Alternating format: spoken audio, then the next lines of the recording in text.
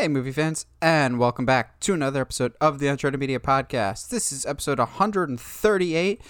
So, we had one thing in mind for the discussion in correlation with something else, but believe it or not, actually something came up this week that ties it even further into our discussion, which is just, in what Bob Ross terms is, a happy accident. So, this week, we're doing the best origin movies in conjunction, more or less, with the release of Snake Eyes, a G.I. Joe origin. I think is what the movie's actually called.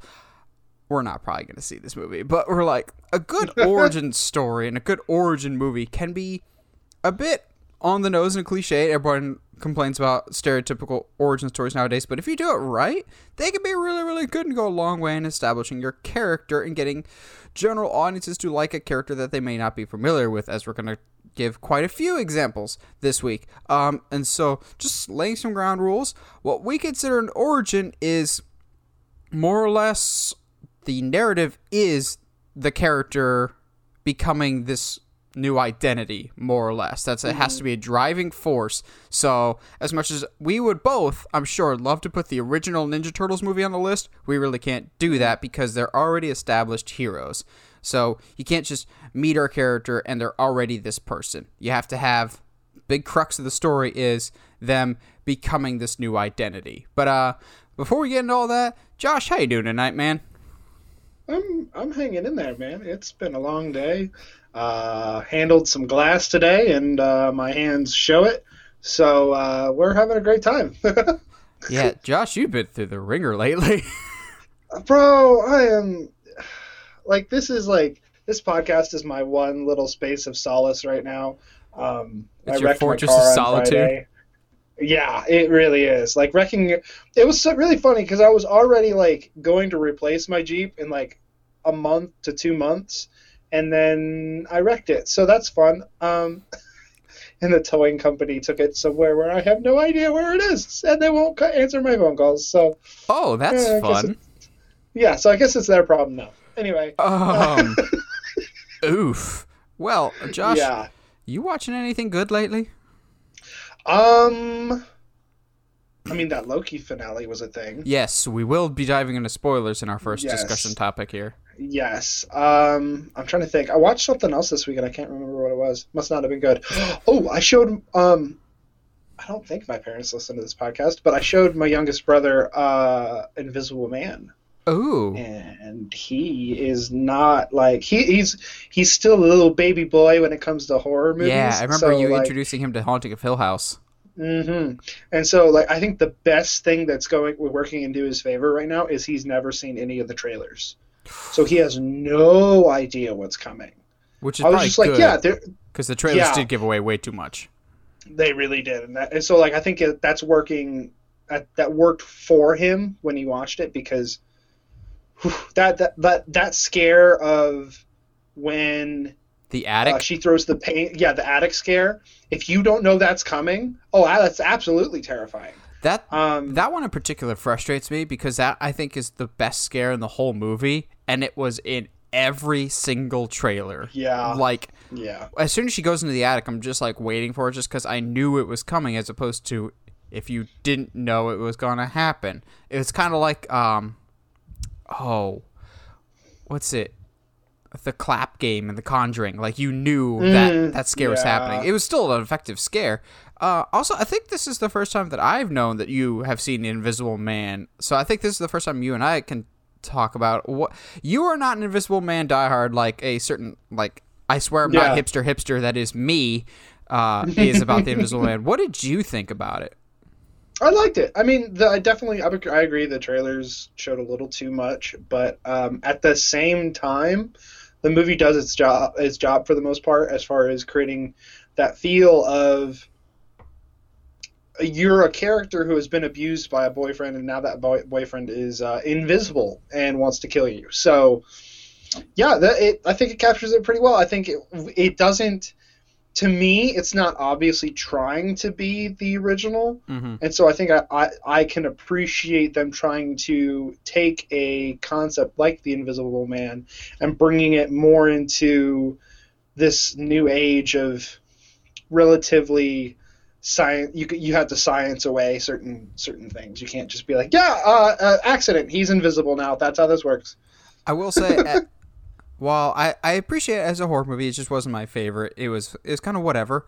I appreciate that the trailers did not give away, and I'm not going to give away here on the podcast. I appreciate that the trailers did not give away what happens in the dinner scene with her sister. Mm-hmm. Like, yes. I remember seeing that in theaters, and you have that brief second where you know what's happening, but it doesn't click in your head as to what's happening, and then it happens, and you're just kind of sitting there stunned, going, because at that point, you're like, oh, okay, she's a smart character. She's trying to meet on the open. That's a really smart idea. Not even out in the open is safe, and I like that concept a lot. I watched the finale of the Fear Street trilogy. I saw a very accurate tweet, and it's so true, of this. All the Fear Street movies are the most Netflix thing that Netflix has ever Netflixed. Make of that what you will. It's both got its pros and its cons, very much so. It was whatever. It was harmless fun. There must just be a disconnect for me, because the critics are really reviewing these movies well, and I think they're just kind of fine. I really struggle with these characters. I don't get on board with these characters a lot. Speaking of characters that I don't get on board a lot with, I watched Space Jam: A New Legacy, and I posted my review on the channel. It is not as bad as you're expecting, but at the same time, it is exactly what you are expecting. It is. I said in my review, I don't know who is patting themselves on the back more. LeBron James, as the whole movie is just going, LeBron James, King James, how great is King James? Or Warner Brothers just going, look at all this IP that we have and you don't. Now available on HBO Max. However, there was one part that I'm just going, Warner Brothers, you have all these HBO Max IPs, and you still make a Back to the Future reference. How much did that one cost you? That can't be cheap there. And without saying too much, for those wanting a Michael Jordan cameo, you will both be disappointed and thoroughly happy at the same exact time. I can't say too much. It was very, very clever. Not Nicolas Cage and Teen Titans Go to the Movies clever, but pretty close. As a whole, it was a gorgeous movie to look at from a visual perspective, in the same sense that Ready Player One looked pretty good to look at. But yeah, Space Jam wasn't very good. But then again, neither was the original, and it's time we all started taking off our nostalgia-tinted glasses and realize maybe the first Space Jam was just as much of an ego trip as this one is for LeBron, because Jordan was also a narcissist. Space Jam's fine. It's not great. It's not bad. It's going to be forgotten about. However, it dethroned Black Widow by quite a bit, which was stunning. That's not hard to do. No. Unfortunately. Black Widow took a nosedive second weekend. Yeah, it's because word of mouth is more powerful than I think studios are willing to admit. So I don't know if I have talked about it on the pod, but I know I have talked to you about it, about the book series I'm reading right now. So basically this author, Marissa Mayer, I've read one of her series before, but she's basically doing a retelling of different fairy tale princesses. Yes. So Cinderella, Red Riding Hood, Snow White, those ones. But it's set in this post-apocalyptic, super technological advanced area.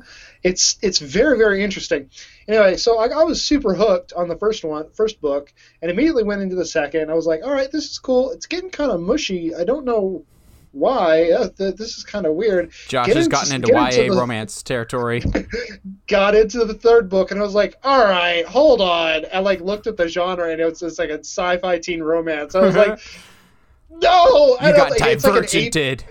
Dude, it's like an 8-book series, and I'm halfway through the 4th book right now, and it's one of those I feel kind of stupid for reading these as a full grown adult male, but at the same time, gosh dang it, I'm having a good time. But at the same time, like, I would be in the same boat as you of just like, okay, I've already sunk this much time into this. Yeah. It's like I'll just see it through, hell or high water. Like, come on now, whatever. But by and large, you're saying you're enjoying it at least. Oh, dude, and that's the thing that's like hasn't made me completely gag on how mushy sometimes it gets. Because like overall, like legit, what like a she will do stuff that makes you think characters are dead, and like obviously they're not. But it's so impressive to me that this book is for like young adults because like there's some words, and maybe this is telling of my intelligence, but like there's some words even I struggle with. I was like, what is? I gotta look that up. I don't know what that means, but like, yeah, and some of this I think is a testament to Marissa Mayer's talent as a writer, but it's the characters are very engaging, and there's a lot of interesting plot points that they're going with, and I'm here for it, man. Let's get into some news, shall we? Yeah.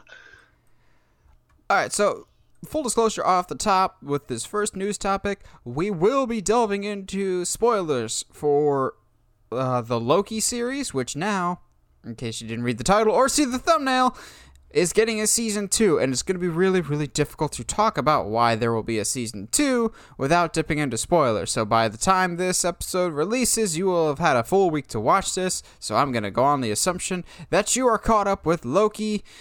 So, let's get into this, as Loki Season 2 is on the way. Now, I kind of suspected that this was going to happen when I went to go watch the Loki, what I, at the time, envisioned to be the series finale. But when I go to watch it, it said Loki Season Finale. I'm going, so this isn't a series finale. And I think, at least for me personally, that made me enjoy the finale more, because if this was the series finale of Loki, I would be as pissed as some other people are. Because there's some people out there that are genuinely pissed about this finale.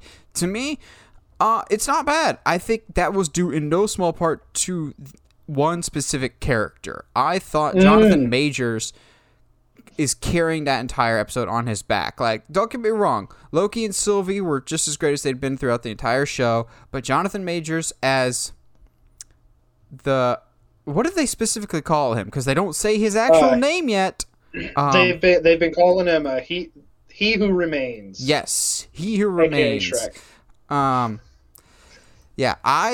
There's some people that are kind of not the biggest fan of his performance. They're just like, he's too goofy and weird. I'm like, you do realize he's the good guy, right? Like, he's also been alone in this island in the middle of space and time, in the middle of nowhere, by himself. So he's gonna be full castaway brain, and he's gonna be a little wacky. Again, we're talking spoilers here. I do have a slight nitpick with the episode, and these could be alleviated over time depending on how they address it going forward. But in the episode, he's just like, I've never seen up to this point before. There's one of two options that could happen. Either the multiverse is created in this moment, or you kill me and continue this timeline that I've set up. Well, the multiverse starts branching off before he dies. So I'm just like, so killing him is not what sets off this multiversal event here. Am I reading too much into that, or did you read the same thing there, Josh? I did too. I think, and I don't know how I feel about it. So they already kind of established the fact that two Lokis falling in love was enough to cause a branch. Well, I'm struggling with it, because if them falling in love was the thing that caused the branch, then it would make sense if they continued that and then took out the person that was controlling the timeline. Then there would be the multiverse would be happening. But they fight it before that. That trust is now broken. So but that's such like a typical Loki thing to happen. So I'm not entirely sure what to do. I know. I think I said I was like, yeah, I got you, bro. But like the more I think about it, the more and more I'm not sure how things. Maybe it splits off because they almost choose both options. In the sense that Loki goes back to help the TVA and Sylvie still kills Kang. Which they specifically do not call him Kang. I know. I don't think they're going to call him Kang until Ant-Man Quantumania, because we know he will be in Ant-Man. Now the question is, will he show up in other projects? Will he show up in Doctor Strange in the Multiverse of Madness? Logistically, it would make the most sense, which, speaking of in the Multiverse of Madness, man, Doctor Strange is going to have to earn his keep on the Avengers roster about here, because he's in for a bad time. Between Wanda just royally messing everything up, and Loki and Sylvie royally messing everything up, and Kang getting thrown in the mix, Doctor Strange is... He's going to be the de facto leader, whether he wants it or not, just because he's going to be the one that has to put the most work in here.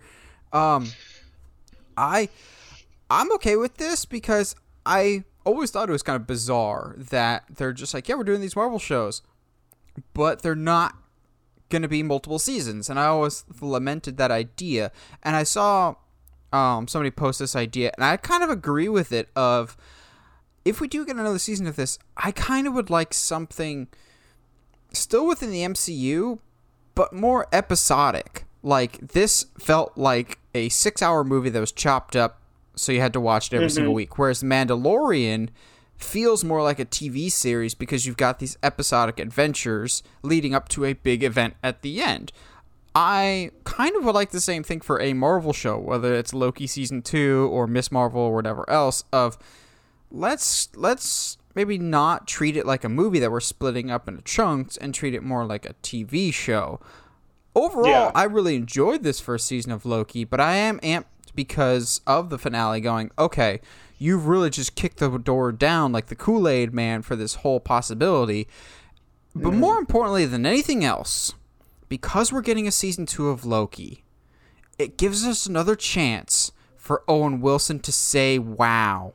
That's all I care about, and you know I had to get there eventually. Yes, absolutely.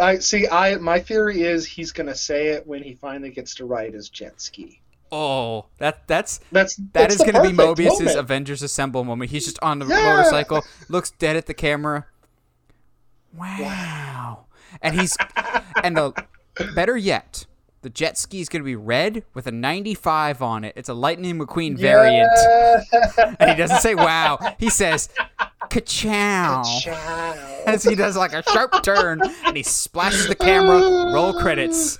Mobius will return in Mobius. Or just Mobius will return. Oh man. Uh-oh. A thought just popped into my head. Ooh. Hit me with it. There's a character that's been dead that we've kind of... In TV land, he's alive, but in the movie universe, he's been dead forever, and he'll never come back, with Coulson. I would not mind in the slightest if Mobius becomes the new Coulson, just popping up in other multi-dimensional stories, and he's just the tired guy that has to clean up everyone else's mess. And if anybody could portray a new type of Coulson-esque character... Please, please, please make it the Wow Man himself and Owen Wilson, because he was the MVP of the show. I don't care what anybody else is saying. Yeah, between him and Majors, and Majors only had one episode, and I'm just so excited for his portrayal. Because I can't go a single week without talking Superman something, I talked to one of my coworkers at work about this, but if we're getting a black Superman, why can't it be Jonathan Majors? I'm asking, bro. I'm asking. Why not? Because the man can act his butt off. He's got that gentle side, but also, Mama said knock you out. Yeah. Oh, dude.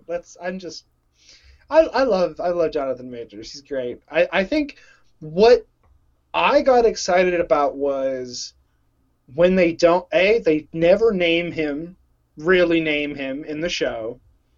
And B, if you're not aware of the casting, you don't actually know who that is. But at the same time, I think Marvel knows that we know. Like, oh yeah, Kevin Feige is blatantly aware of the audience that he is selling things to. Like, that's why he's so cunning with keeping secrets, is because he knows that we know. Cue psych intro music. But getting back to season 2, what are your hopes and expectations for a season 2 of Loki compared to season 1? I think I don't expect it until after this first batch of movies. What would be interesting would be maybe to see. So what, we got 10 movies slated, give or take? I have no idea off the top of my head. So do those movies and then do season 2 of Loki after that, and have it be what Loki and Sylvie have been doing throughout all of these events. Because obviously there's going to be a lot going on, and it's not like none of it, and if none of it affects Loki's side of things, then it kind of makes the show fall flat. So I almost want to say have season 2 be the second layer or third or fourth layer, whatever, of this next multiverse arc. You looked excited there, buddy. What you coming up with? I was excited about the Loki series on a. What I'm gonna go say now is a failed potential that they teased. They teased that the show would basically be the misadventures of Loki, and it was more or less one misadventure that leads to different things, and we get some various Lokis. I would like more versions of Loki. I thought the best parts of the show came from like Kid Loki or Alligator Loki or Classic Loki. I would like to explore the variants more. Case in point, what if in one universe Loki is Thor? Because if y'all remember way back, Tom Hiddleston originally auditioned for Thor, not Loki. So you can find test footage of him with the blonde wig, and he just looks really, really weird as Thor. I would like it if season 2, if we get Tom Hiddleston as Thor from a multiverse, a variant Thor Loki. We got Throg, the frog Loki, so why not? See, I want them to explore that more. I want I need that to be a thing, because I just don't want to explain things to my mom anymore. I was like, why is there an alligator Loki? I was like, that's because there's a frog Thor. What? It's like, come on. Yeah. I would like to explore the variants more. I don't know. It just feels like there's a lot of possibilities now. And I'll be perfectly honest. When Loki first debuted, it wasn't my most anticipated show just because I didn't really care about the character of Loki. But just like Falcon Winter Soldier. Falcon Winter Soldier. I was thinking Captain America and the Winter Soldier. Because people are just like, that should be the new movie. Going, you can't do that. Just like Falcon Winter Soldier and WandaVision did for their characters, this really fleshed out the character of Loki. I was kind of getting sick of Loki. I was getting sick of his fake deaths. But now after this, I'm all on board for the character, just because this show gives him the character development that I thought was somehow missing in the movies. Like, all of a sudden, he turned face in the Dark World and then is just kind of an anti-hero from then on out, as opposed to here, you see this natural progression of his character to the point of, at the end of this, I would more or less call him a hero at this point, not even an anti-hero anymore. And I appreciate that. So I care about this character now. I appreciate that they kind of almost hit the reset button in terms of he's going to have to earn this TVA's trust again, because it is not the same TVA that he knows before. I thought that was a really, really brilliant twist. So I think there's a lot of interesting routes that we can go for season 2 that I hope we can continue down further.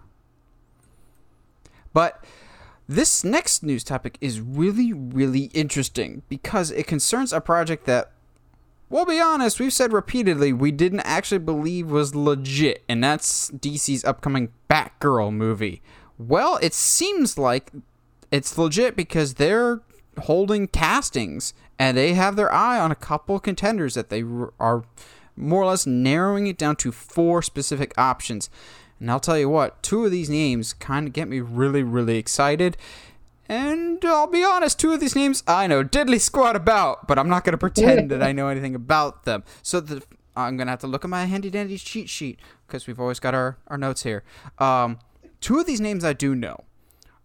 Isabella Merced, who I know best from the Dora the Explorer live-action movie that we always rave about. That she's great in, yeah. Yes. Zoe Deutsch, who, for you Disney people, she was original in Sweet Life on Deck. She was the girl that broke up right before the finale with Zach, and it's still the stupidest decision. But I know her better for Zombieland 2 as the ditzy blonde, who is the best thing about that movie. And then we have Leslie Grace, who I believe was the one from In the Heights, or Haley Lou Richardson. One of them was in the Heights recently and on HBO Max, which got rave reviews, but did terrible at the box office. So of those four names, I lean a little bit more towards Isabella Merced or Zoe Deutsch, just because I know who they are. I've at least seen them before. The other two, they could be perfect for this role. We don't know what the script is like. We've heard some rumors about who the villain is, and I'll be honest, it's an interesting route to take, but following the comics, it would make sense for those that want to know. I'll give you a slight hint of it's fire-based as a villain, which is interesting. It is tied to her story somehow. But looking at the two, Isabella Merced or Zoe Deutsch are my two options. Primarily just because I have seen them in stuff before. Of those two, I get really excited for Zoe Deutsch because she was hysterical in Zombieland, but also she's tried her hand in a variety of different things. Plus, I'm just a sucker for accuracy, and just look up pictures of her with red hair, because she sported it a few times, and holy crap, does she look like Rebirth Batgirl if ever I've seen it. That being said, it doesn't necessarily have to be a white ginger as Barbara. I prefer if she has red hair, but she doesn't have to be a white ginger to be Barbara. Clearly, Isabella Merced does not follow that mold. But talent always wins out as opposed to how you will physically look on the page of a comic. Jason Momoa does not look like Arthur Curry in the comics. However, he's a perfect Aquaman. Yeah. So you can race bend it however you want, so long as the person is still fit for the role perfectly. I think either one of those options would be perfect. I, again, don't know the other two.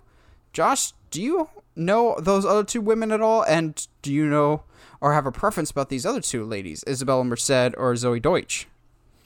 Yeah, no, I'm with you. I don't know the other two girls. I feel bad, but I just it's one of the I'm not good with names, so the fact that I know Isabella or Zoe at all is impressive. So I do think I'm leaning a little heavier on Zoe, partly because I get a hit girl vibe from her, and that's all.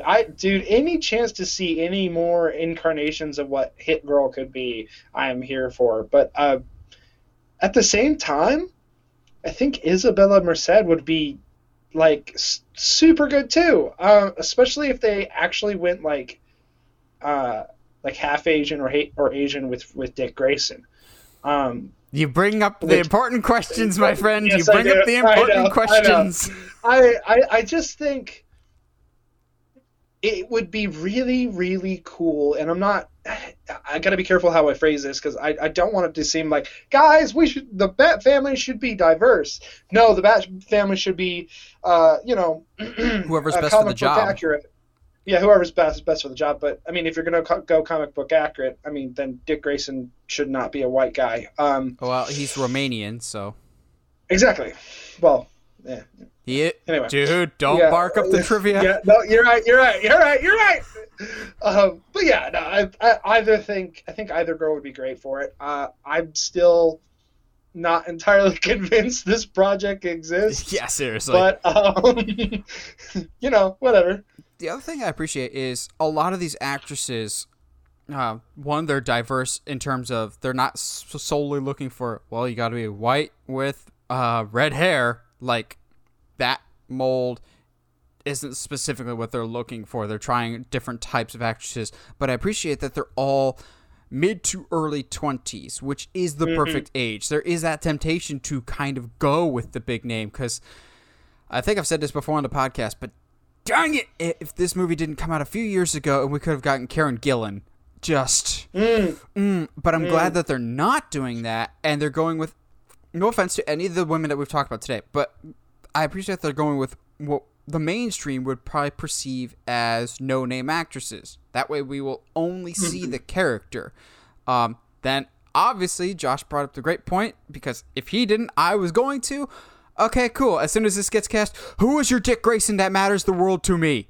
Because this is probably the closest we're going to get to Nightwing for a little bit, because we will, mark my words, we will get Robin in the Matt Reeves Batmans, but it probably won't be until the second one at the earliest. However, we can very easily have a Nightwing in a Batgirl sequel, or even a passing reference, because try as you want DC Comics to try and split them apart, although thank you Tom Taylor for reuniting them and teaming up for the past few issues.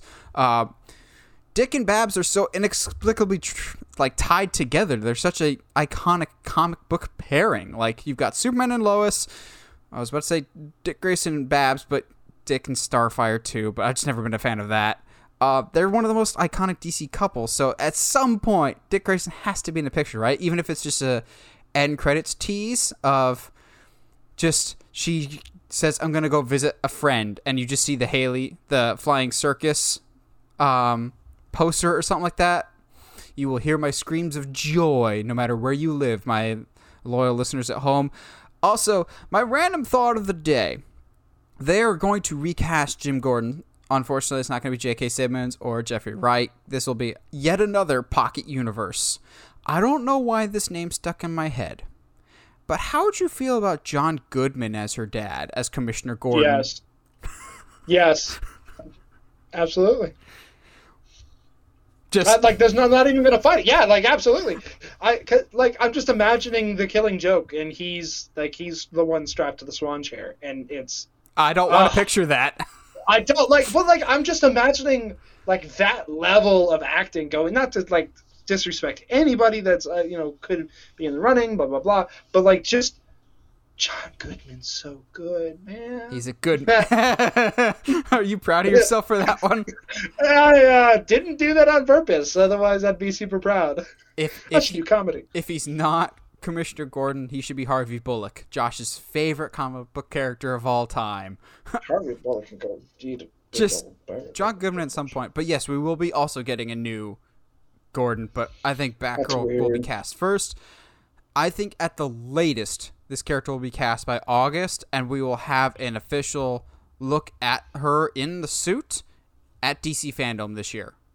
I agree. I think we're going to get a lot of stuff at Fandom this year, and it makes me super, super excited. Now, this one, chalk this one up to just like the Batgirl of, well, I'll believe this one when I see it, because I don't want to be the boy who cried Star Trek here, but this project has really struggled over the past few years, but maybe there'll be renewed interest now in a new Star Trek movie, as WandaVision director Matt Shankman has been attached to direct a new installment of Star Trek. Now, details are kind of scarce right now, but the belief is that he will, with him at the helm, they are hoping to bring back Chris Pine, Zoe Saldana, and everyone else. And there was rumors for a while that they want to bring back Chris Hemsworth and kind of bridge that gap. This is, again, I will believe it when I see it. I would like to believe this will happen. However, the next Star Trek, whatever it is, Star Trek 4, has been so start-stop, life-death, over and over and again, rinse and repeat, that until cameras are rolling, or even until we get our first trailer, I just have a hard time believing it's real. Just because Josh and I have been very vocal about how much we love all three of the Star Trek movies, JJ's 2 and Justin Lin's Star Trek Beyond. We love all three of them. But we have to face the facts. All three of those were incredibly expensive movies. And while they made money, they lost money with each passing movie. Even though they did decent, they were just so expensive to make. And here's the problem. From everything we heard, the next Star Trek was supposed to be lower in scale and lower in budget. That way, they wouldn't have to make so much money to recoup its losses. if you want Zoe Saldana, who is a part of the highest grossing movie of all time, no matter what movie it is, if it's Avengers or Avatar, she's a part of either one. She's going to be expensive. Chris Pine is going to be expensive because ever since he did Star Trek, he did some other no-name project called Wonder Woman. So he's a very hot commodity. Oh, really? Star Trek, you're trying to save money. Let's hire Chris Hemsworth back. Yeah, he's going to be a cheap option to bring back. The only one that might be a relatively cheaper option than the rest would be Zachary Quinto as Spock. But even then, I don't see him being a cheap option either. I want a new Star Trek. I love all three of these new ones. I love the cast. I love Carl Urban. That's been known numerous times throughout the podcast. I refuse to believe this project will move anywhere until it actually starts, because it's just been so start-stop. Josh, with Matt Shankman now attached to it, are you more excited, less excited? Do you still have your doubts like me, like I do? Yeah, no, absolutely. I'll believe it when I see a trailer. And even then, I probably won't believe it. As much as I would love for another Star Trek movie to happen, it's, like you said, it's been so stop and go. There's been no real movement. A whole bunch of people saying things, but nothing really happening. I think hasn't there already been like one or two directors attached to directing? Yeah, I was just about to bring this up to you. Didn't we just a few months ago talk about Noah Hawley coming on for the Star Trek? Is he no longer attached to this? Like, correct. Is this like an Uncharted situation where it's just directors and actors continually dropping out, or is this like a going back to the drawing board every single time? Or is this we have to continue this line? Is it like Quentin Tarantino was talking about, of doing a completely separate universe?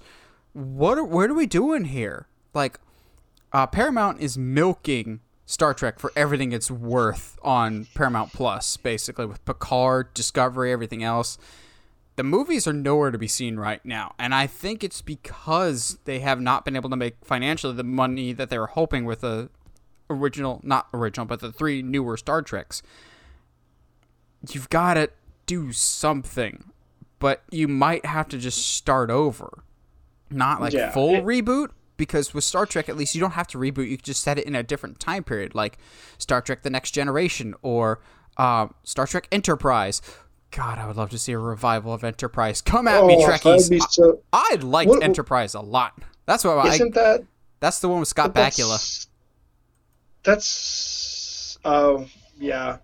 I was going to say, it was like, Picard's a thing right now. What are you talking about? No, but Enterprise was legit. Too legit to quit.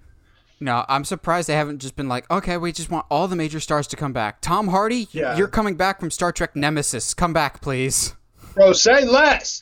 Say less. More Tom Hardy. Let's bring it on, big guy. Let's go. This is clearly spoken. Like he's not busy with anything. So. This is clearly spoken like someone has clearly not seen Tom Hardy in Star Trek Nemesis.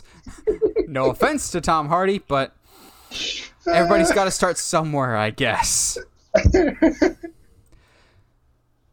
Well, this guy is not starting anything, as he's been in the business for a very, very long time, and honestly, he gets me even more excited for a movie that my anticipation has been growing and growing and growing in Indiana Jones 5. And I'm getting even more excited because now one of Josh and I's favorites, I feel like we say that about every actor, but one of our favorites, Antonio Banderas, has joined the cast for Indiana Jones 5. And I'm just going, are you just on a treasure hunt kick there, Antonio Banderas? Unless you want us to forget that you're also in the upcoming Uncharted movie. However, I'll say that I think their roles are different. I'm still very much on the record saying I think Antonio Banderas will be the bad guy in the new Uncharted. I think he's going to be a good guy here. I think he's going to be an ally to Harrison Ford, and not just because they're getting very similar in age. I get excited about this just because holy talent, this movie is ridiculously stacked. Like Antonio Banderas, Mads Mikkelsen, Phoebe Waller-Bridge, Harrison Ford. Is it Toby Kebbell?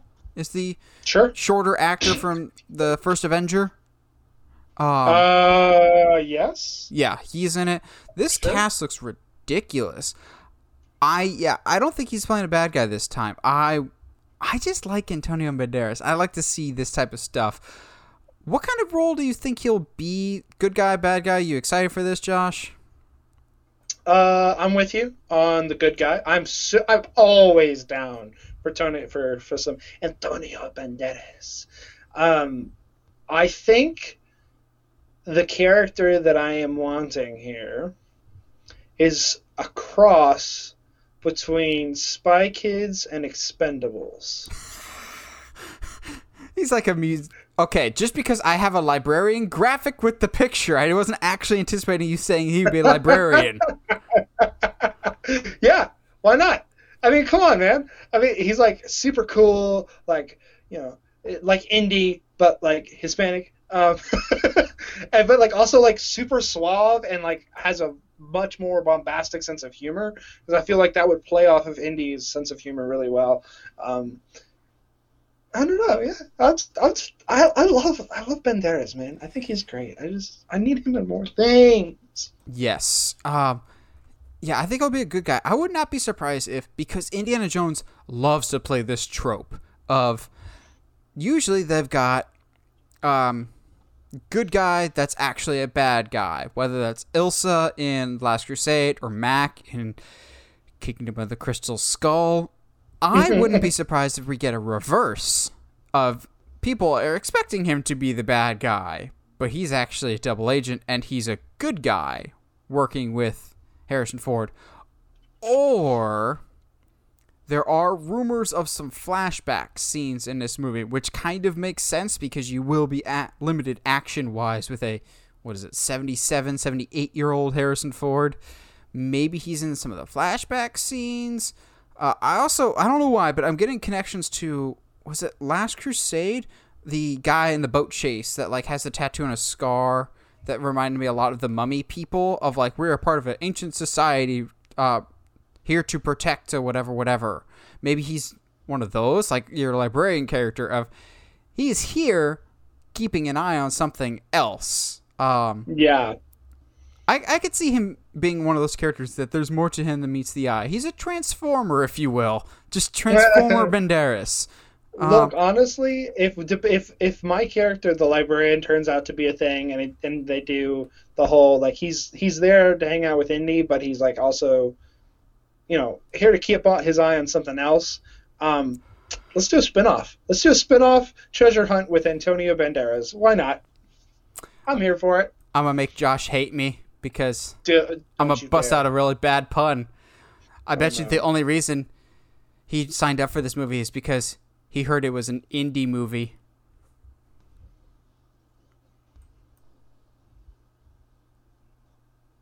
And those so get anyway, awards. Netflix is planning to add video games starting in 2022. Yeah, so stuttering Josh over there brings it up of some very... I'm just trying to get away from your terrible joke, man. That was rough. I'll be honest.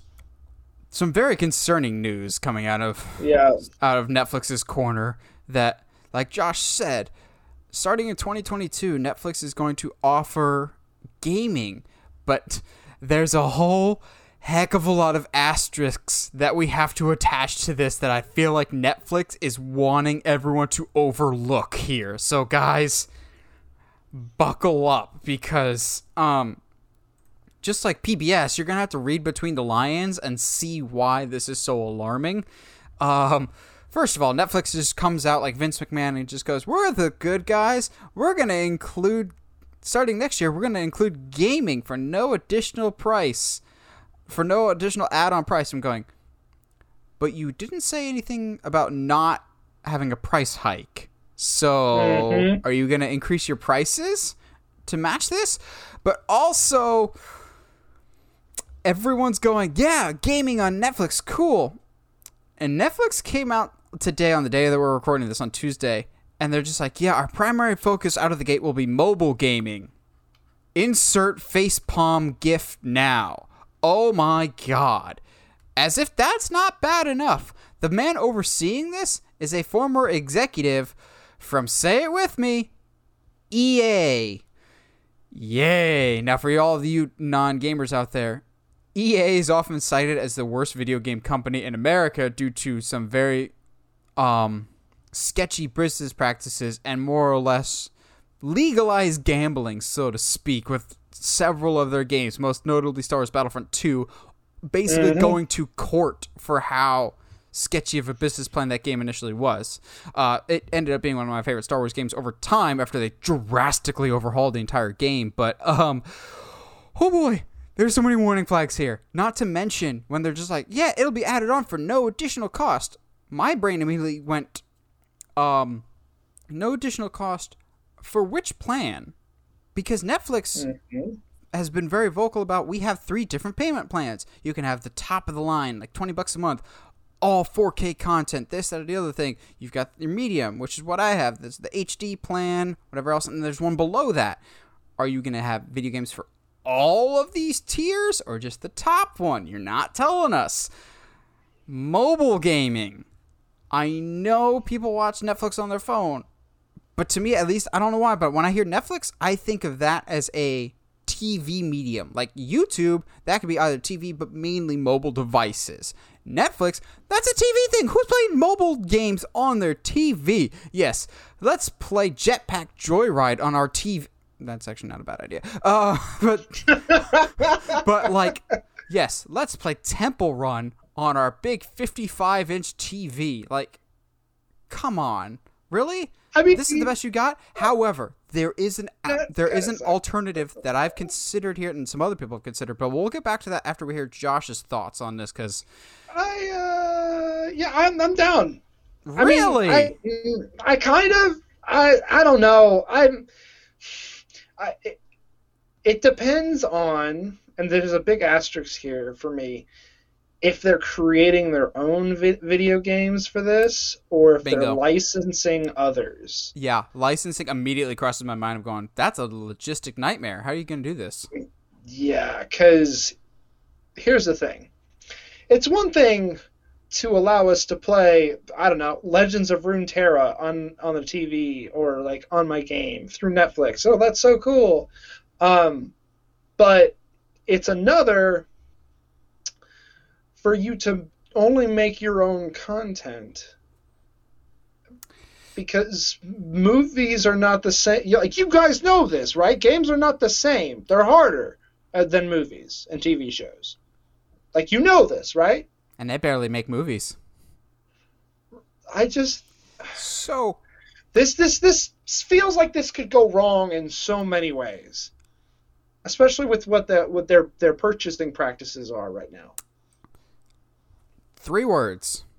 There's some leaps in logic here, but believe it, actually, we're gonna do this. We're gonna do this because we haven't done this in a while. Okay. Hey! Tinfoil hat time. It returns because 3 words. Xbox Game Pass. For months and months, PlayStation players have complained of, okay, Xbox Game Pass gets all these free games each month included, and they just get to play that whenever.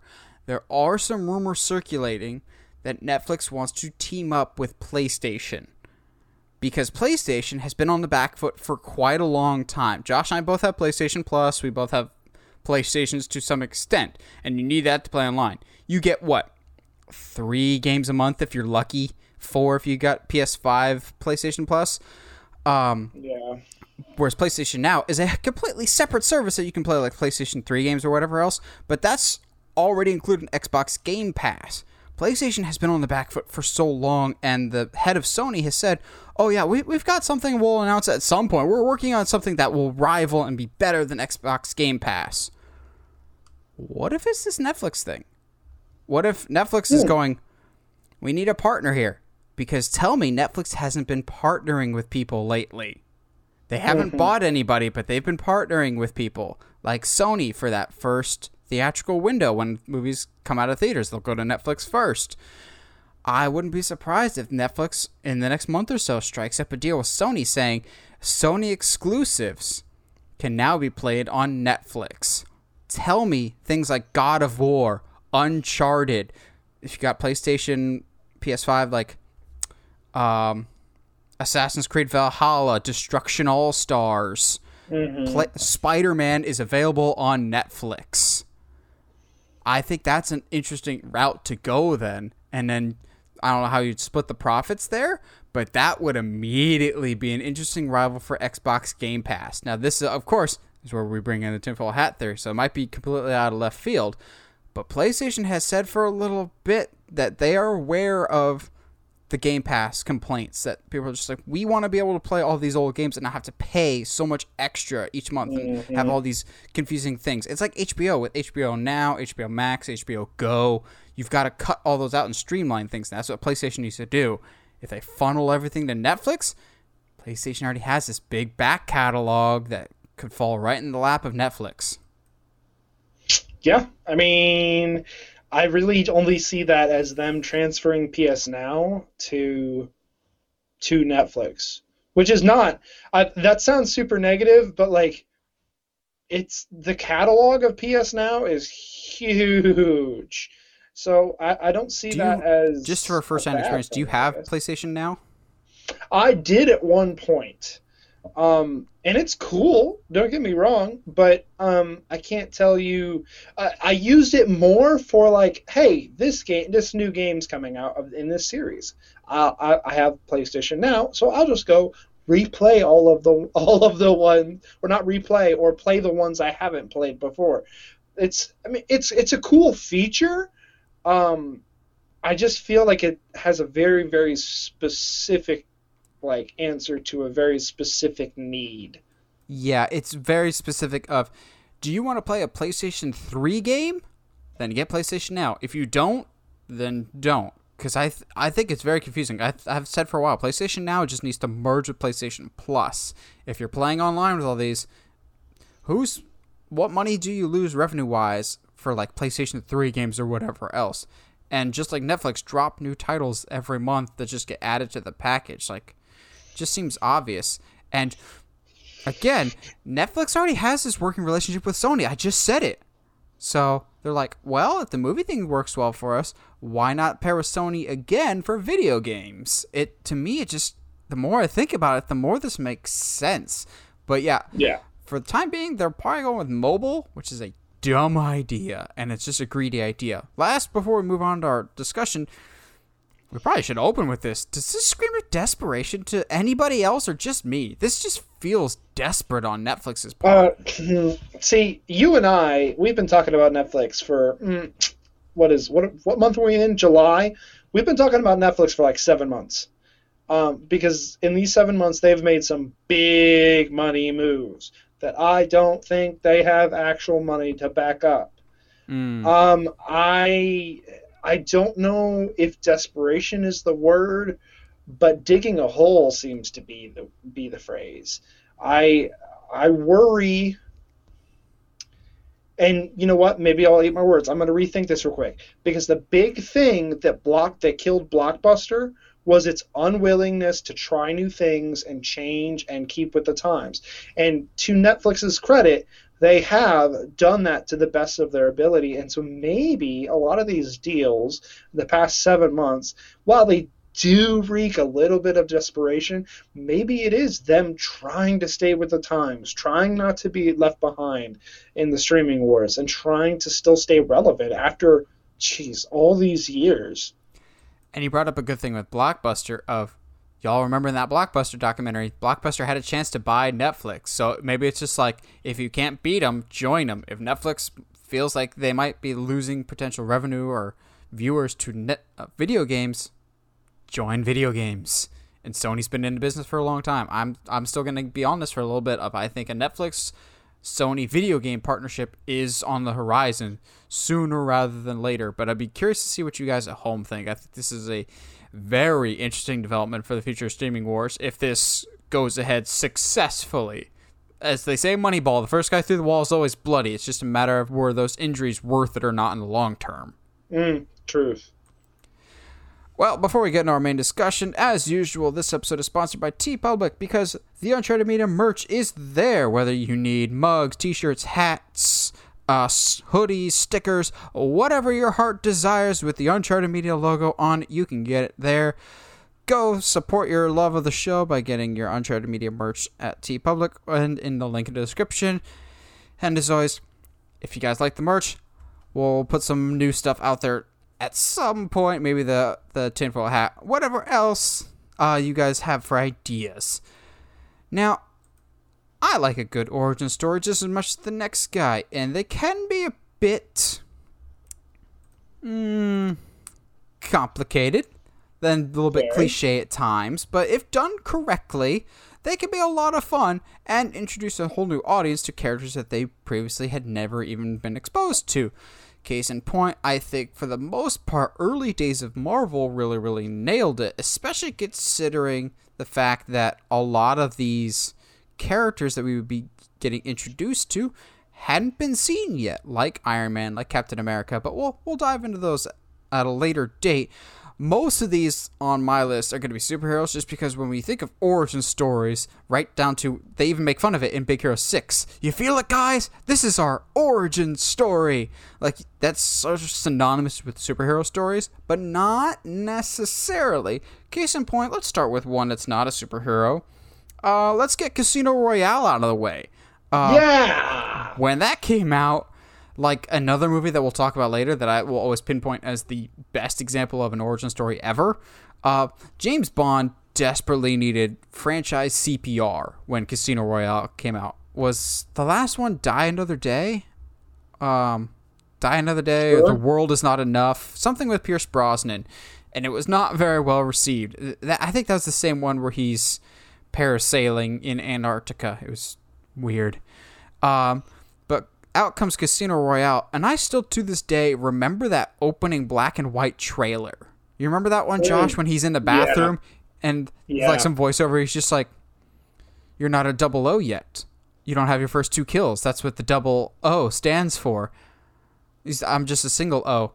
Oh," and he shoots that other guy and he gets his 00, and you're just like, oh, this is different. This feels like a Jason Bourne movie. It was a back-to-basics approach, but also reintroduces the concept of James Bond to a modern audience. And honestly, I was about to say kicked off one of the best modern eras of Bond, but I'll be honest, a hit-or-miss era of Bond. I like Daniel Craig as Bond, but Casino Royale, great. Quantum of Solace, not so great. Skyfall, all the way up. I love Skyfall.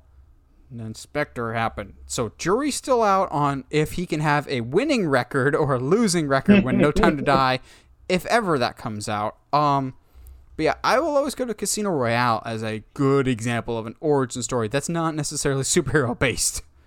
Yeah. No, and because it just really, like you said, it's set up for the modern era of Bond and what Bond is going to look like in Casino Royale came out in 2006. Correct, 2006. I think. So we're talking like back when Martin Campbell was a good director. Before Green Lantern. We're talking like post Mission Impossible era. Like Mission Impossible had already come out with a few movies at that point. Yes, I think we gotten the first 2, maybe. I'm trying to think of when the third one came out. I mean, so the idea of a spy movie had changed, and so the Bond movies were going to have to change with that. And I think Daniel Craig's era, to me, in comparison, and maybe this is because I'm not too fond of the older Bond movies, but to me, he does have a winning record. So while they're not the greatest of movies, I don't mind when Quantum of Solace is on. If Spectre's on, I'll finish it. It's fine. I don't love it, but they're good. And so to me, I think while the character of Bond still has a lot of moral issues, especially in today's day and age, I think Casino Royale really was like the perfect origin for Daniel Craig's, and like the perfect way to start off Daniel Craig. Indeed. What's one that you got on your list, Josh? I am, because you and I talked a little bit before about non-comic book origin movies, right? I mean, we're gonna have plenty of comic book ones, but yeah. But I'm trying to get my out of the way. Not that I don't think they're as good. There's just also a little bit more complicated to define. So that's why, to me, Rise of the Planet of the Apes Dang it!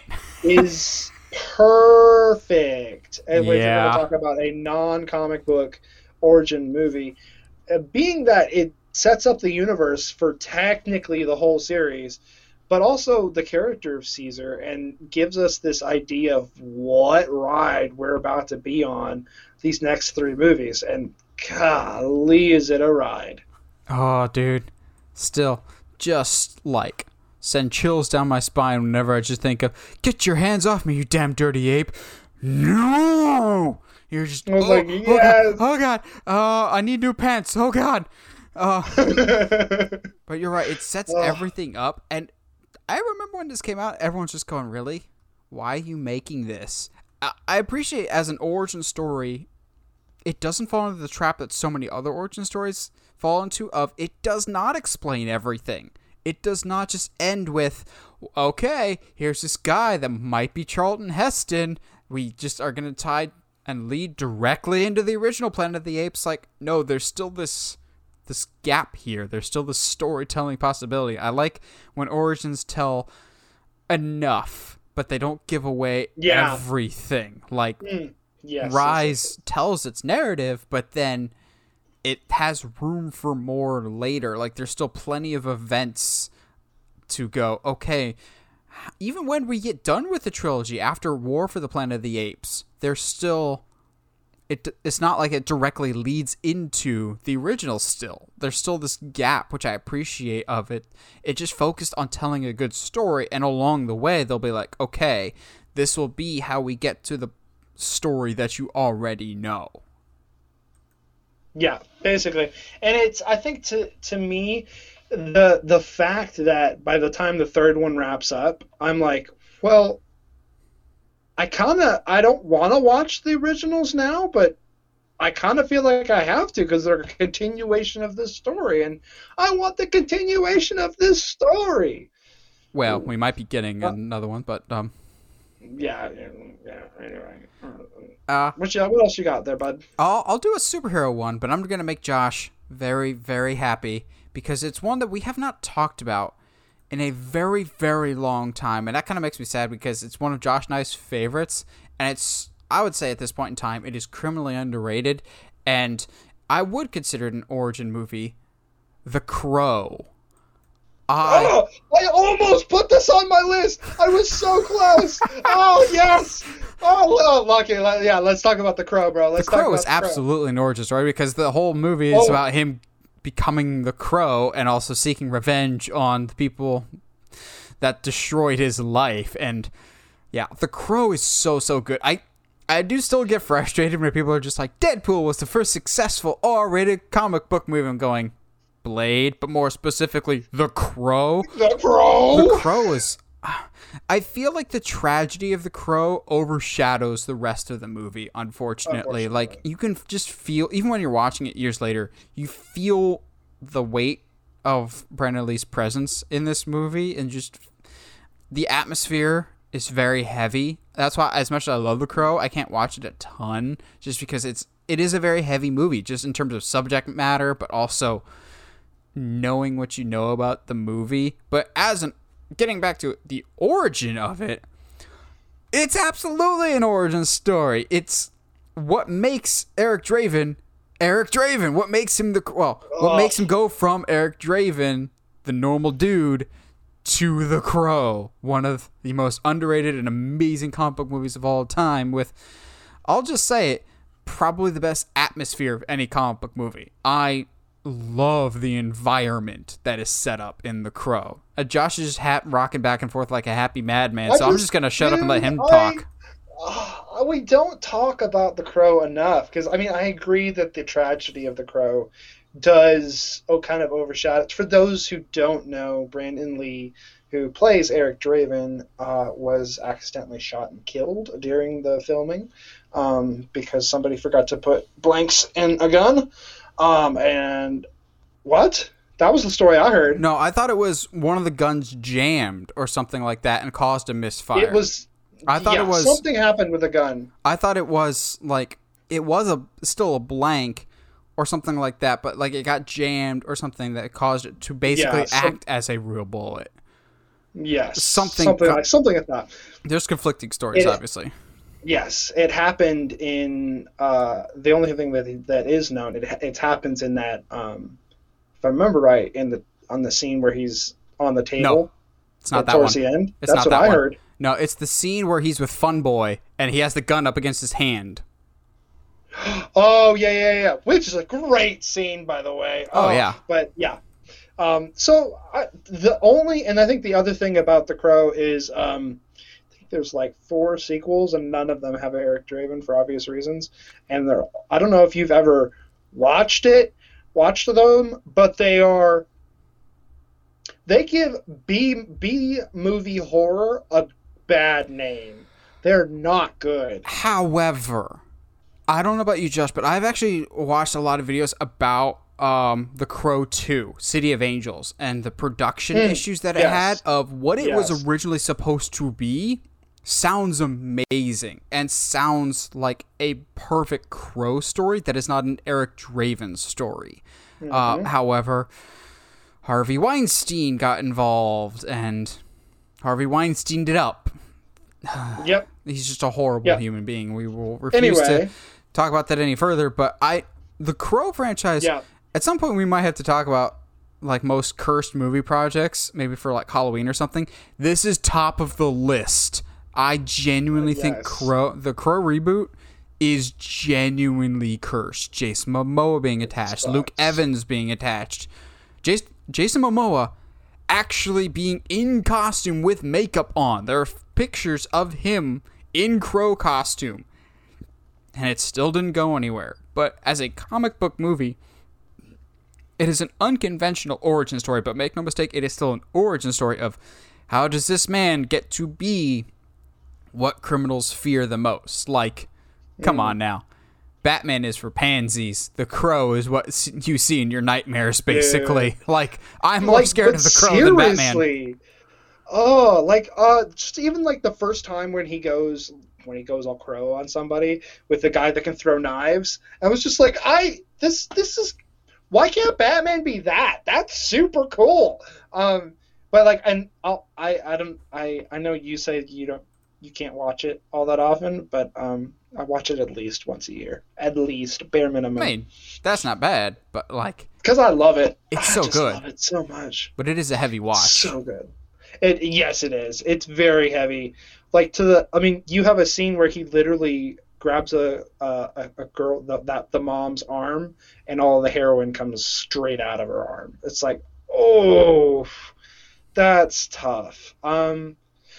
Let's talk about something that's also R-rated, but a little bit more lighthearted. All right, Deadpool, the first R-rated successful R-rated comic book movie. Gosh dang, it does make me mad when people say that, and it's like, oh, okay, cool. So screw Blade, screw the Crow, we don't need them. Got or it. That one is like Black Panther was the first successful black superhero movie. I'm going, Blade 2. Blade Trinity is good. There is no Blade Trinity. There is only Zool. But no, Deadpool did something that I think part of why Deadpool is so good to me is the story of leading up to just production wise of how it got made, how it got quote unquote leaked, how it like all of these things I think really adds to the aura of Deadpool, the first one specifically. And to be quite honest, I mean, there's times where I think maybe it's a little too foul-mouthed, maybe it goes a little too far, but at the same time, I don't know if I would change that either. So it's like it's this weird oddity where there's it makes jokes that are now culturally prevalent in other movies because it's International like the Women's fact Day. the fact that making fun of superhero landings is a thing in Black Widow. Yeah. I don't think that wouldn't exist without Deadpool making fun of superhero landings. I don't know about that, but No, fight me, bro. It looks weird, but nobody wants to talk about it. Well, that specifically the superhero landing joke in Black Widow that came from Florence Pugh. Actually, just going, "Why do you land so weird in movies?" And the scriptwriter's like, "We'll just throw that in there." I didn't put Deadpool just because I like it. I don't love it. I think it does get a little excessive at times. To me, this is gonna probably piss off some people, but I don't care. Deadpool to me is like the Family Guy of comic book movies. Like sometimes it really, really hits, and other times the joke goes on for too long, and you're just like, eh. I like Deadpool just fine. I kind of like the second one more, actually. I think it was more focused, Really? and I just liked the story better for the second one. But again, just like the first one, I think the second one also kind of goes a little over the top when it doesn't always need to. Yeah. But Deadpool can be a little excessive. I understand that that's the character, but that isn't always my style. I guess you could say I'm kind of traditional in my stuff. Case in point, my next one. The most traditional, the template, basically. This created the template that most origin movies go off of still to this day. The original Superman the movie starring Christopher Reeve. Like, we had to put on here somewhere. There's of course. I didn't even bother putting any Superman movies. Well, also on my list because of you. Besides this movie, I don't think there is a good Superman origin story. And I know some of you are going to come out with knives out coming. What about Man of Steel? Going, Man of Steel doesn't feel like a Superman origin story so much as it feels like the story before the story. It feels like a Superman 0 year, which I don't mind. I like half of Man of Steel. I think it's not paced particularly well in the second half. But that felt like a 0 year. I think still the definitive origin story is the original Superman movie because we spend so much time in Smallville. We get that fantastic scene when Clark comes home, and he basically beats the bus. He beats these bullies home just by running, and Pa pulls him aside. He's just like, "You're not here to do that." And Clark's basically just like, "Oh, come on, Dad. Why can't I join the football team? I can throw the ball better than anybody else. You know that. I can make a whole bunch of money for us someday." And he's just like, "I don't know why you were sent here, but I know one thing. You were not here to throw touchdowns. And even if it takes your whole life, you got to find out what that reason is." And then that dude dies. Like, good luck, Clark. Guilt yourself into it. But a good origin story boils down the essence of why the character does what he does, and Superman is the archetype in terms of this is where he came from, this is why he does what he does, this is how he goes about that. And still to this day, almost every movie will follow that archetype, including what I would say is the modern equivalent of the original Christopher Reeve Superman. My next one, Captain America the First Avenger, which we didn't intentionally do this, but this actually just celebrated its 10-year anniversary a few days ago. Oh, cool. Which I'm going, happy accident, Bob Ross style. Also, I will still say that the first Captain America the First Avenger, no origin story has a scene that so single-handedly boils down the core essence of its characters, more so than when they're all doing their jumping jacks and Tommy Lee Jones throws the fake grenade, and the grenade, everyone spreads out, and Steve jumps on the grenade. I think that absolutely personifies the character of Steve Rogers, and no origin story has gotten close to, in just such a short amount of time, this is who this man is. This is why you care. It's not just telling the audience, oh, this is a man with a good heart. That's what makes him special. No, we're showing you this is a man who will literally put his life on the line for people that are horrible to him just because it's the right thing to do. Just all of Captain America, the more I watch it, it's aged really, really well, which shouldn't be a surprise just because that director, what am I blanking on his name? Joe Johnston. He's done that type of story before. Honorable mention to The Rocketeer, which feels a lot like his tryout for Captain America. there's just this earnestness to the first Captain America of, it still bothers me that we've got good Captain America movies, but we can't get a good Superman movie because they're not that dissimilar in terms of how they should be approached in terms of morals and character. But I think that was one of the hardest origins to sell to people, of this basically walking American flag with wings on the side of his head. How do you make that interesting? And they do. They get you to care about this character, but also respecting the source material. Here, he's going to punch Hitler in the face. You like that, but also have this grounded approach to him. In terms of adapting the source material to a modern audience that might immediately write off the character of Captain America, I don't think they could have done it any better. Yeah, no, I agree. Yeah, because it's Captain America: First Avenger is up there with one of my favorites of the, like, when it's one of Heather's favorites too. When Marvel was in those early days of trying to kind of figure out where everything was going, or at least we thought they were trying to figure out where everything was going, because apparently they had a plan. But I guess, I don't know.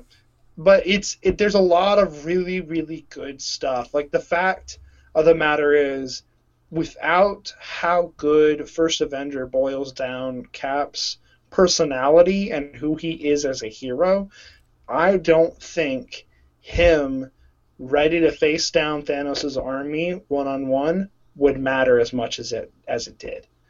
Because everything else leading up to that moment is just a layer on the cake of Steve constantly always jumping, always ready to jump on that grenade for anyone, just simply because that's who he is. The only thing I will disagree with you about is the pacing on the back end of Man of Steel. I think that it's pretty snappy.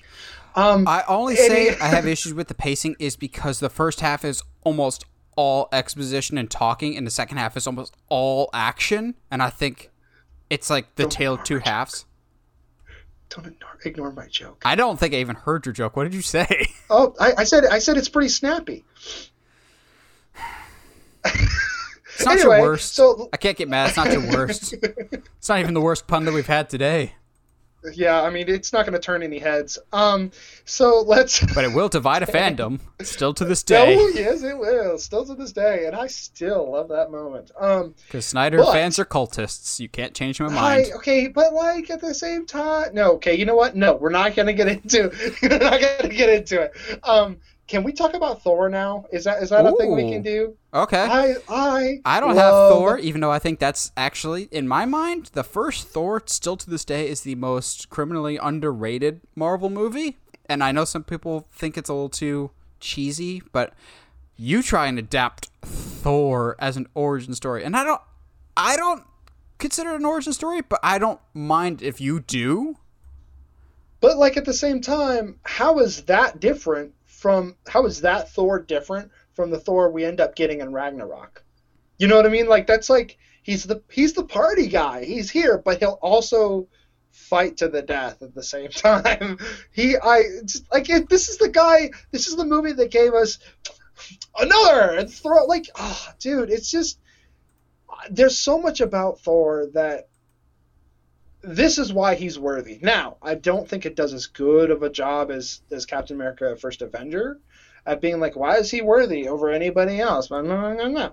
But at the same time, it made me want to see the character more. It made me be like, okay, cool. What other adventures can this guy get into, and can I follow with? Like, what other modern things can he interact with and be like, oh, I don't get it. But like, it's, what is this Wi-Fi? What is this Wi-Fi? But see, like, we end up getting that still, though, when he's playing Fortnite with Noob Master 69. 60, yeah, it's so good. You watch still to this day. Someday we will find out Noob Master 69 that was beating up Korg was actually somebody. They'll be like, it was actually Peter Parker the whole time, like Iron Man 2. Shh. It was Johnny Ant-Man. Storm. Oh, I like it. I like the thought better of it being Ant-Man in his quarantine, like when he's it couldn't have been Ant-Man. He was in the quantum realm. So anyway, we're not going to talk about. But Thor is great. How many more you got, Josh? Because I got 4 more. I got 3. Cool. Let's go with X-Men First Class. Okay, I almost put this here. I will put this as an origin just because it's obviously the origin of Charles Xavier and Eric as Magneto, because for almost all this movie, it's just Charles and Eric. It's not Professor X or Magneto. They're not enemies yet. One of them is walking throughout this entire movie and has hair. That's always bothered me, that almost the entire time James McAvoy was Professor X, he had hair, but that's a weird nitpick, I know. First Class, again, like another movie that I'll try and save for last, was the CPR that X-Men so desperately needed after The Last Stand, and then a origin movie that is not on our list, X-Men Origins Wolverine, which I actually still have a soft spot for. I still have quite a bit of fun with Origins Wolverine, if it's not great. But First Class was so needed for the X-Men franchise at that point. But it takes us to a side of both Professor X and Magneto that we hadn't gotten yet. An actual friendship. The relationship that Professor X and Magneto have in First Class is what Anakin and Obi-Wan should have had in the prequels. Of this, we'll be forever brothers, but I no longer see eye to eye with you. And still, how great is it at the end of First Class when, again, Fox has this thing where they tease costumes that we know they'll never wear. At the end of First Class, Eric is finally wearing the purple outfit, puts the helmet on. Call me Magneto. And then he never wears that outfit ever again. Just like Wolverine getting the classic costume at the end of The Wolverine, never to be seen again until the MCU multiverse. I'm calling it now. Played by Tom Hardy? No, it'll be Hugh Jackman. It'll be Hugh Jackman will join the MCU as Wolverine in costume. It'll just be multiverse. I'm saying it'll happen. It'll happen. But seeing Professor X and Magneto, one, before they're enemies, but two, before they become the great men that we know them to be, seeing Professor X be a party boy was just great. And also one of the greatest cameos of all time with Hugh Jackman. Yeah. But it's a proper origin story of it tells you what you expect to know, but not in the ways you expect to get them. Like, Professor X and Magneto are eventually going to be enemies, but drawing it out makes it hurt that much more when they do eventually split, because you've gotten all this time of them together now to the point of, I actually kind of appreciated the retcon of, okay, this is actually what made Professor X paralyzed, and it was Magneto's fault. I appreciate that more. I think that was an interesting twist. It's definitely more of a Professor X movie than Magneto, but Magneto is still a very big part of it with his hunt for the bacon, basically. Yeah, basically. And it gave us one of the best memes of all time. Which meme? Give me the real Raven. Oh, no, the real that was from that. I forgot about that. It's so great. All right, I got 3 more. Two Marvel, 1 DC. What? No way. Same. We might have the same final 3. It would only make sense, probably. I want to save my DC one for last, just because I think we've got the same one, and I still say that's the best. Yeah, no, I agree. Okay, so I'm going to go with Black Panther. Not on my list, but okay. All right, cool. Yeah. Okay, yeah. No, before you get into it, here's why it's not on my list, because T'Challa is already the Black Panther when we meet him. The first scene we get in Black Panther, he's already in the suit protecting Wakanda. Yes, it is a furthering of his evolution into more or less the man he's supposed to be, but I don't know, in my mental weird technical rules, I'm just going, he's already kind of... He's already Black Panther in Civil War, but like it's an introductory. Technically, you're right. We have no technicalities here. It's the Wild West. But to me, like it's Black Panther's the movie where he goes from just the guy wearing the suit to the king of Wakanda, the Black Panther. I outside of the cultural relevance of this movie, I just love everything about it. And it's one of the hardest things about the passing of Chadwick is that I don't think that Black Panther works as well unless it's Chadwick. And I'm not. I don't want to take away from anything anybody else could have brought to the role, but and maybe this is hindsight 2020, but God, Chadwick killed it. So it's going to be a really hard act to follow. And then you have like easily one of my favorite Marvel villains throughout all of the films so far in Killmonger. And that the fact that they literally went full head of steam into he's got points, but how he's going about it is not exactly the best. It's like that, that pirate meme? Well, yes, but actually no. Yes, but you can't openly say it. It's the Eric Andre meme of, how dare you say something so brave, so controversial, yet brave or true or whatever. Yeah, I like Black Panther a lot. It's not my favorite movie, but I can see where you're coming from of it being an origin movie. I'll give you this. It's an origin movie for Wakanda, more so than it's an origin movie for T'Challa, because we'd already met T'Challa. Just like how Spider-Man Homecoming is not an origin story for Spider-Man. But what is an origin story for Spider-Man? Oh, crap. Tobey Maguire's Spider-Man, the memeability of it. I still am actually kind of puzzled how memed this movie has become. Like, I feel like the only reason people still talk about it as much as they have is because they love the memes. Like, the original Tobey Maguire Spider-Man movies have gotten so weirdly glorified. Like, they're good, but so many people, I think, are just like, oh, I'm going, they're fine, guys, but I think you just love them because of the memes. The first one especially doesn't hold up as well as you remember, because Green Goblin comes across more like a Power Rangers villain. That being said, I've often said, and I said earlier today, that Superman, the original Christopher Reeve one, is like the prototype for how to do an origin story in a movie. The original Tobey Maguire Spider-Man is how do you modernize the origin story and follow it almost to the T with the comics. You change one or two things, like why is the web fluid coming out of his skin? That's gross and weird, and also takes away from the intelligence of Peter Parker. But besides that, there's almost like this complete devotion to trying to follow the source material as close as they can, minus Green Goblin's look, which I'm still kind of pissed they didn't go with what they had built, which was almost like a robotic moving mask, which is totally terrifying.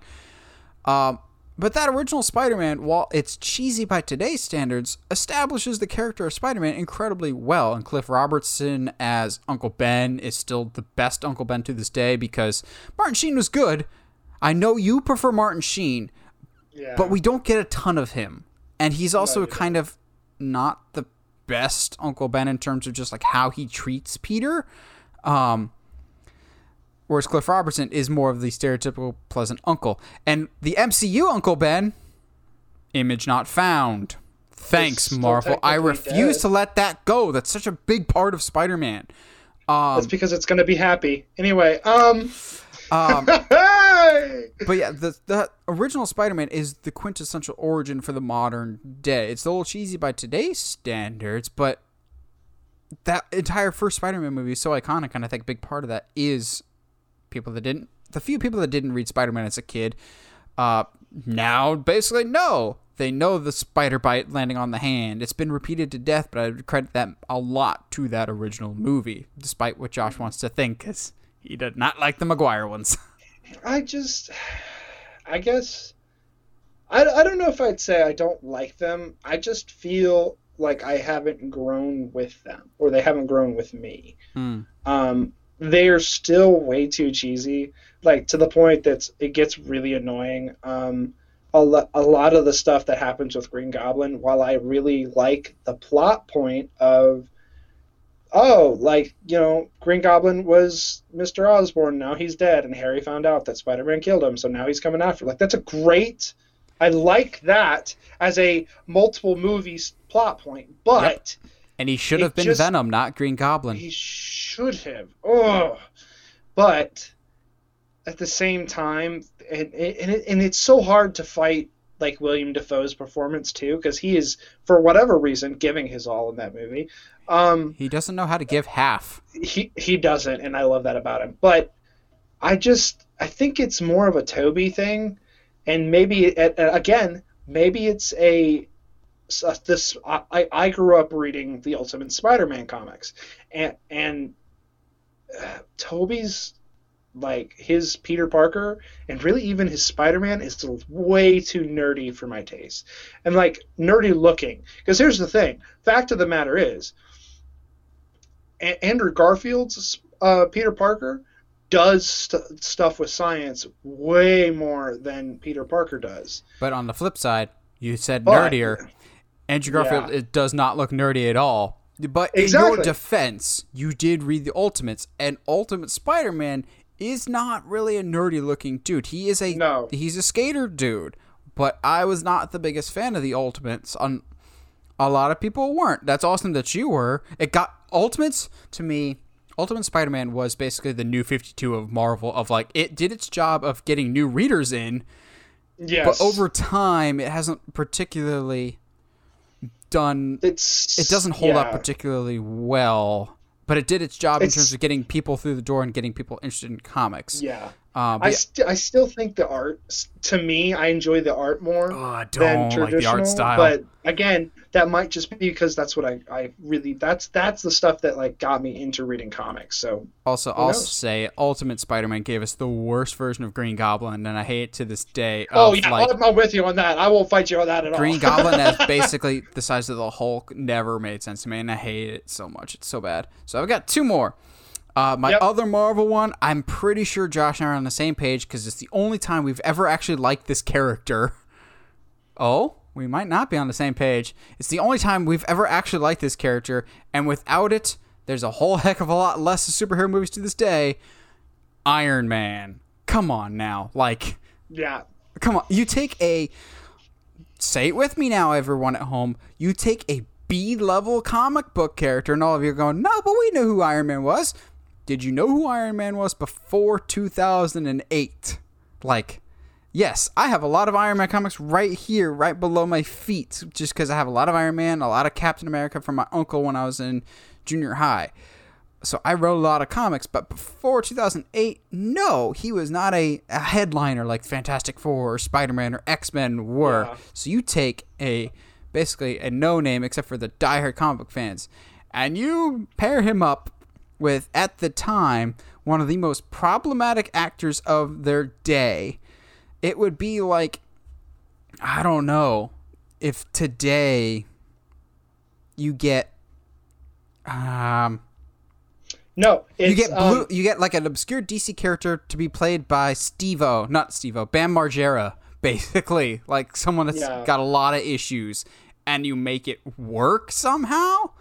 Like, on paper, Iron Man should not work, but still to this day, it's the only time I like Iron Man because it's the only time he actually grows as a person, and his origin is the most streamlined, and it made sense of, okay, you done goofed. How are you going to fix that? And that's essentially what origin stories are, is something bad has happened. You are responsible for this. With great power comes great responsibility, Tony. What are you going to do with that responsibility? And he goes from irresponsible to responsible, and then he immediately goes right back to irresponsible for the rest of his days until he dies at the death he deserved. But Nathan, he saves everybody with his snap. Yeah, and a whole lot less people would be dead if he didn't create Ultron.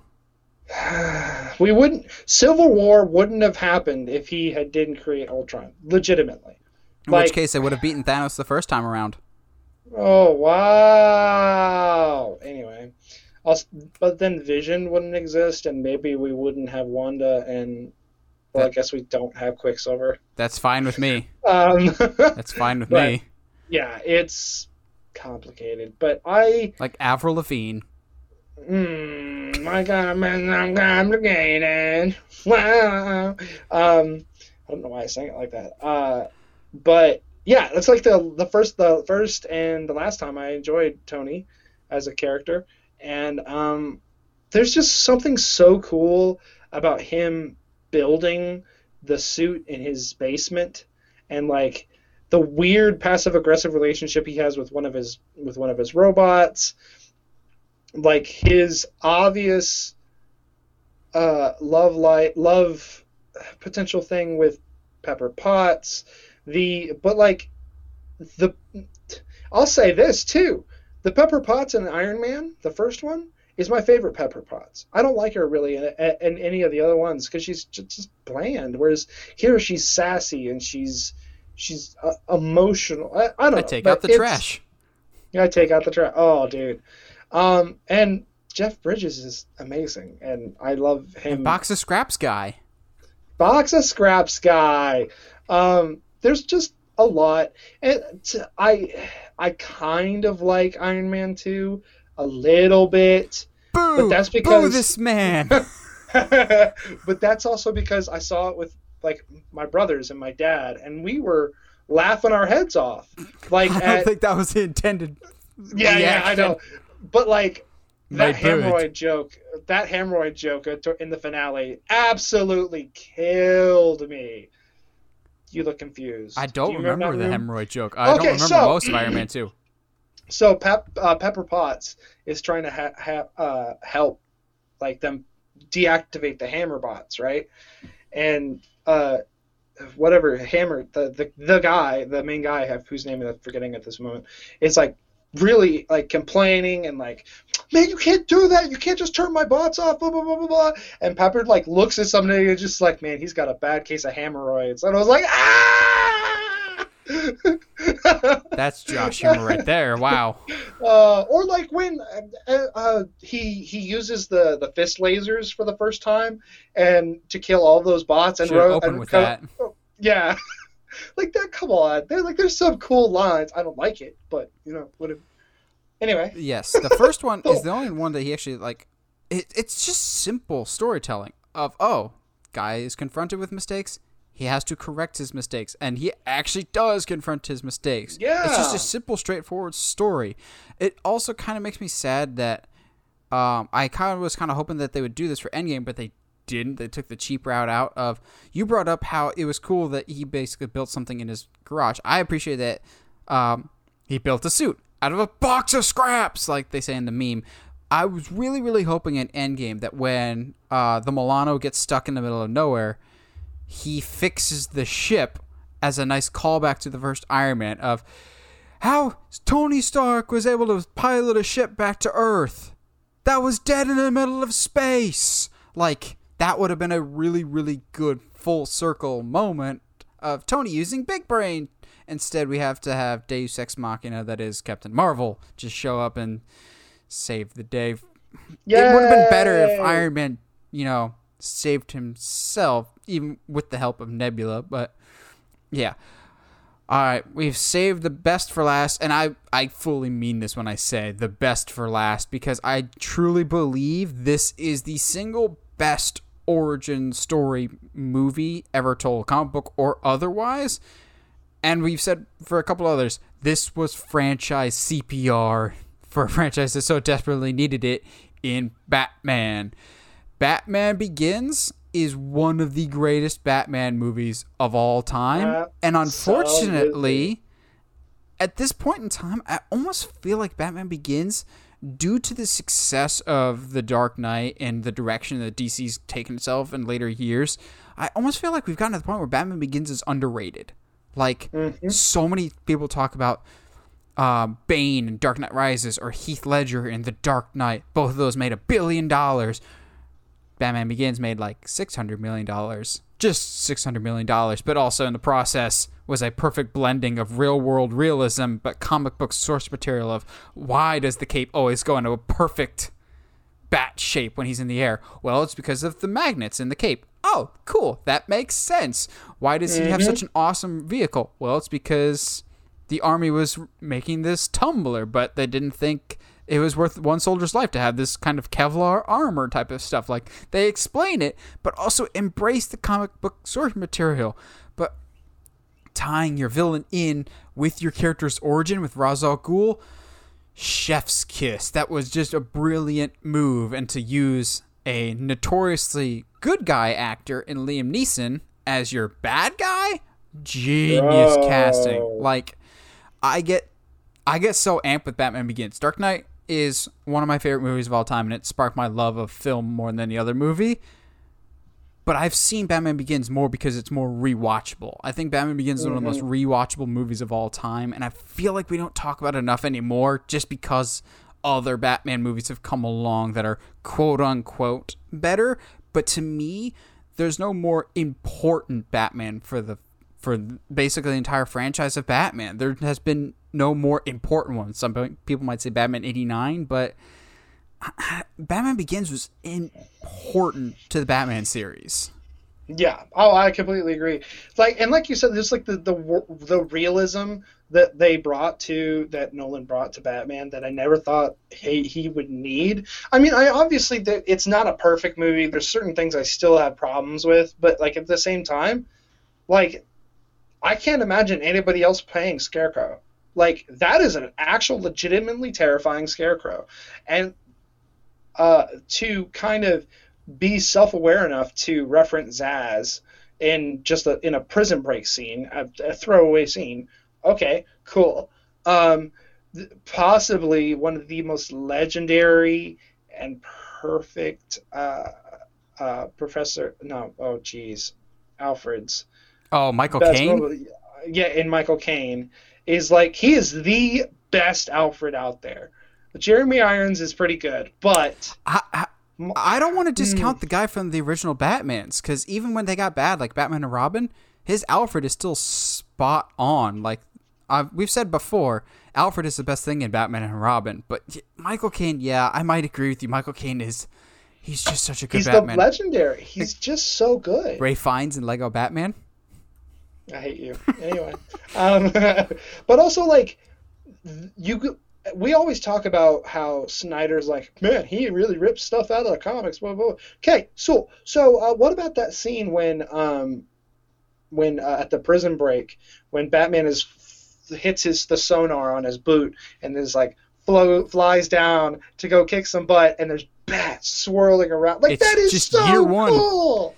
It's so cool. Batman Begins is a perfect year one story.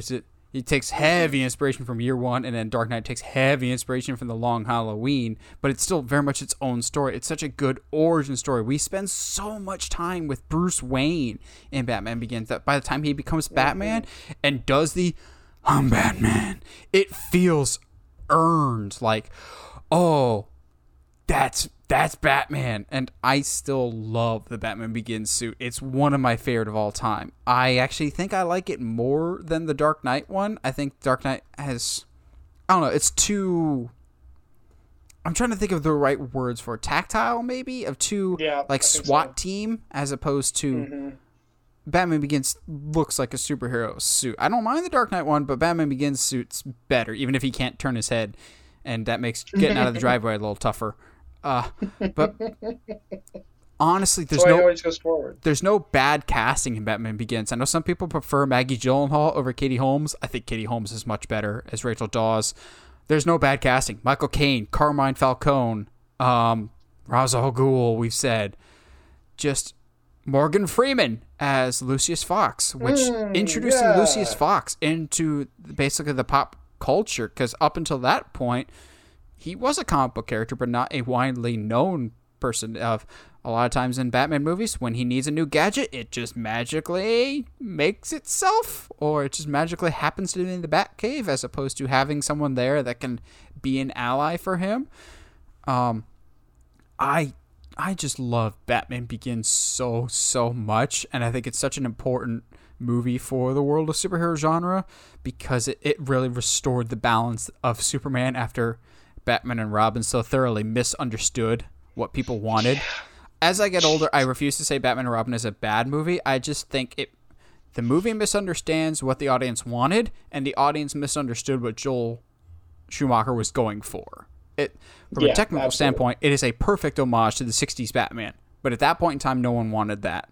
I think if that came out now, it would be probably a little bit better received as like a tribute to the old school style. But back then, we didn't have as many comic book movies as we do now. I could talk about Batman Begins all day. It's one of my favorite comic book movies of all time. That's a whole other discussion we need someday, maybe for like episode 150 or 200 of our top 10 comic book movies, just period, because this is probably pretty high up there. If a movie called The Dark Knight didn't exist, this would be my favorite live action Batman, because so long as something else exists in animated form, that'll probably almost always be better until Matt Reeves' Batman comes along and gives us Robin at some point. Then my heart can be full. Any closing thoughts on Batman Begins before we take this thing home, Josh? Fantastic movie. In my opinion, perfect depiction of Batman, Bruce Wayne, and that on the Gotham world. Whereas in comparison to Dark Knight, tries to do something of its own with it, and to me, it's not Batman. It's still a cool movie, but it's not Batman. It's Goodfellas. Joker. Yeah, it's a crime movie, which is good. It's an excellent movie, but yeah, absolutely. But at the same time, it's not. But Batman. In fact, you know what? What time is it? And also, unlike some other, I'm gonna go watch it. I'm gonna go watch it right now. And unlike some other Batmans, this Batman still has a moral code. But I'm not gonna wade into those dangerous waters today, because that's just gonna piss some people off. But I don't care. Well, what do you guys think? What are some of your favorite origin movies of all time? Comic book movie or otherwise, let us know. We always like hearing from you guys. And as always, if you like what you hear and you want to hear more, subscribe to whatever audio platform you're listening to us on, whether it's iTunes, Spotify, Google Podcasts, or YouTube. And if you haven't already, subscribe to us on YouTube at Uncharted Media. We are getting really, really close to 500 subscribers. We're about 30 people away. We hope to get that by the end of the year, so help us out. We want to get to 500 because you're awesome. We believe you can help us get there. And as always, stay sharp, movie guys and gals.